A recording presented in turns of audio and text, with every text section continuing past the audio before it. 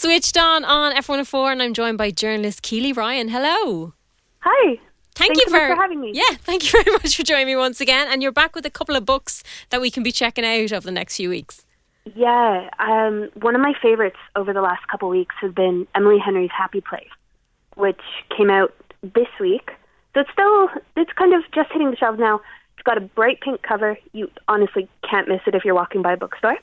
It's about this seemingly picture-perfect couple, and they go on this annual getaway with their best friends every year down to this cabin by the beach. Mm-hmm. But when this year's getaway rolls around, they've got a secret that they're keeping from everybody. They broke up 6 months earlier. Mm. And because the cabin's being sold, it's the last time that they think they'll be able to get together. So they promise to fake it for that last week. They're still together, they're still happy. Everything's fine, guys, we promise.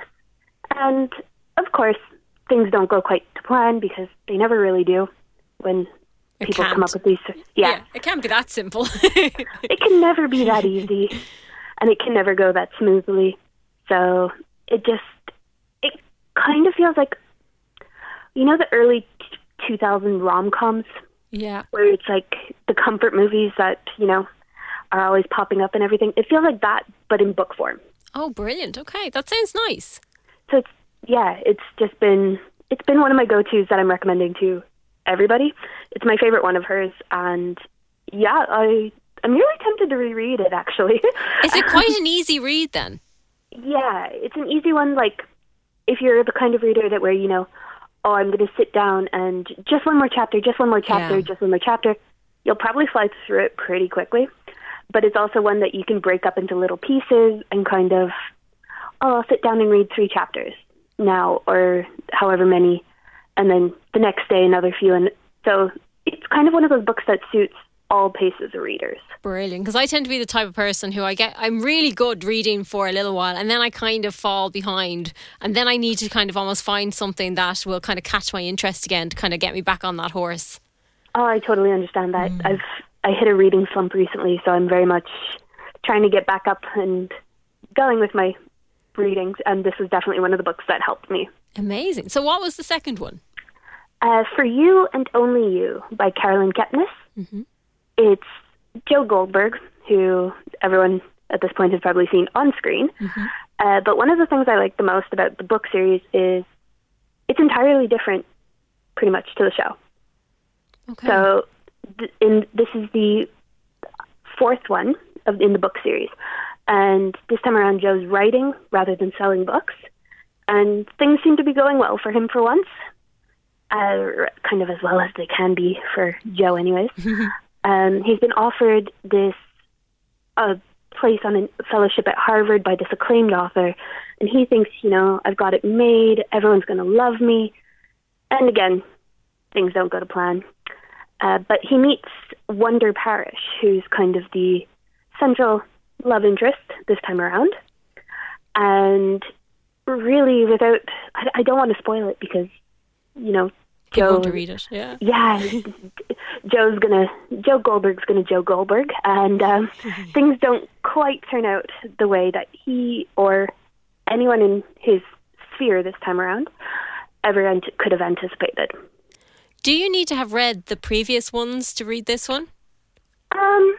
No. To be honest, there's the briefest mentions of what happened in book 3, mm-hmm. where if you don't know the characters necessarily, you might kind of be like, oh, okay, I guess, sure. But book 1 and book 2 are relatively similar to the TV series. Okay. So if you've watched the show, you'll kind of recognize the names and the gist of what's happened and everything. So it's not really... It works as standalone. Mm-hmm. Excellent. It works if you've watched the show, and it works if you've read all the books. Brilliant, which covers all angles in that case. Yeah. And then the third one. So the third one is This Bird Has Flown by Susanna Hoff mm-hmm. from The Bangles. Oh, wow. It's another one of the books that got me out of that reading slump, and I adored this. It's another quick read and a romantic comedy. It's this musician, Jane Start. She had a hit song. It was a cover song from another musician a decade earlier, and her career's kind of stalled, and she's worried, maybe I'm a one-hit wonder. So her best friend and manager, Pippa, sends her to London to find that creative spark again.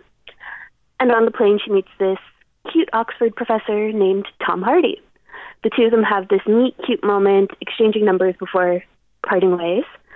And once she arrives in the UK, she finds out that the musician from her past wants her to perform a mysterious gig with her at the Royal Albert Hall. So she's kind of aware that she needs the work, but she's also trying to get out of the shadow of the song and out of his own shadow, because it's the one thing everyone recognizes her for. She wants to be her own person again. And she also gets entangled in a relationship with Tom from the plane, and it kind of becomes a question of, in their own relationship, if the past can ever be truly left in the past.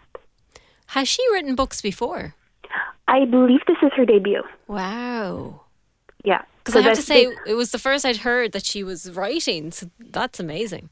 Yeah, I saw it on Instagram. It was one of those books. It's got a bright, eye-catching cover. So scrolling through Instagram, I just happened to see somebody had posted about the book, and I was like, that sounds really cool. I'm going to check it out. And it was definitely worth it. I'm very happy I stopped scrolling to catch that cover. And yeah, it's just, again, it's like one of those rom-coms. It feels like a rom-com that you've watched on screen, kind of. Yeah. Like again, the early 2000 rom-coms, but in book form. Amazing. It is hard to not judge a book by its cover. I know you're told not to, but sometimes it is hard not to when you're in a bookshop and you're like, that just looks so nice. But you do have to put some thought into it as well, I think. Yeah, sometimes there is that one cover that when you see it, even just out of the corner of your eye, you're like, ooh, what is that? And yeah, I'll fully admit, even though I know I shouldn't, I am one of those people that sometimes goes off the cover. I don't think there's any harm in that. Yeah. You never know what you might end up in doing that, so it's not a bad thing. But the amount of my bookshelf that is just, or even my favorite books that I've picked up based on this cover looks pretty. Yeah, you see, this is the thing. I suppose all elements kind of come into choosing a book. But how can people keep up to date what you're up to? Because I know you post about books on your Instagram as well. Yes. When I remember to, I'm trying to get better at that. Yeah, so I'm on Instagram at Keeley _ Danielle. And I work for Chic Magazine, where we have book interviews with authors and things like that. We have the author of Ryan and Teddy Are Coming Out, Ryan Love, this weekend. Brilliant. Which was actually another one that I'd definitely recommend. Excellent. Keeley Ryan, thank you so much for chatting to us. Thank you so much for having me.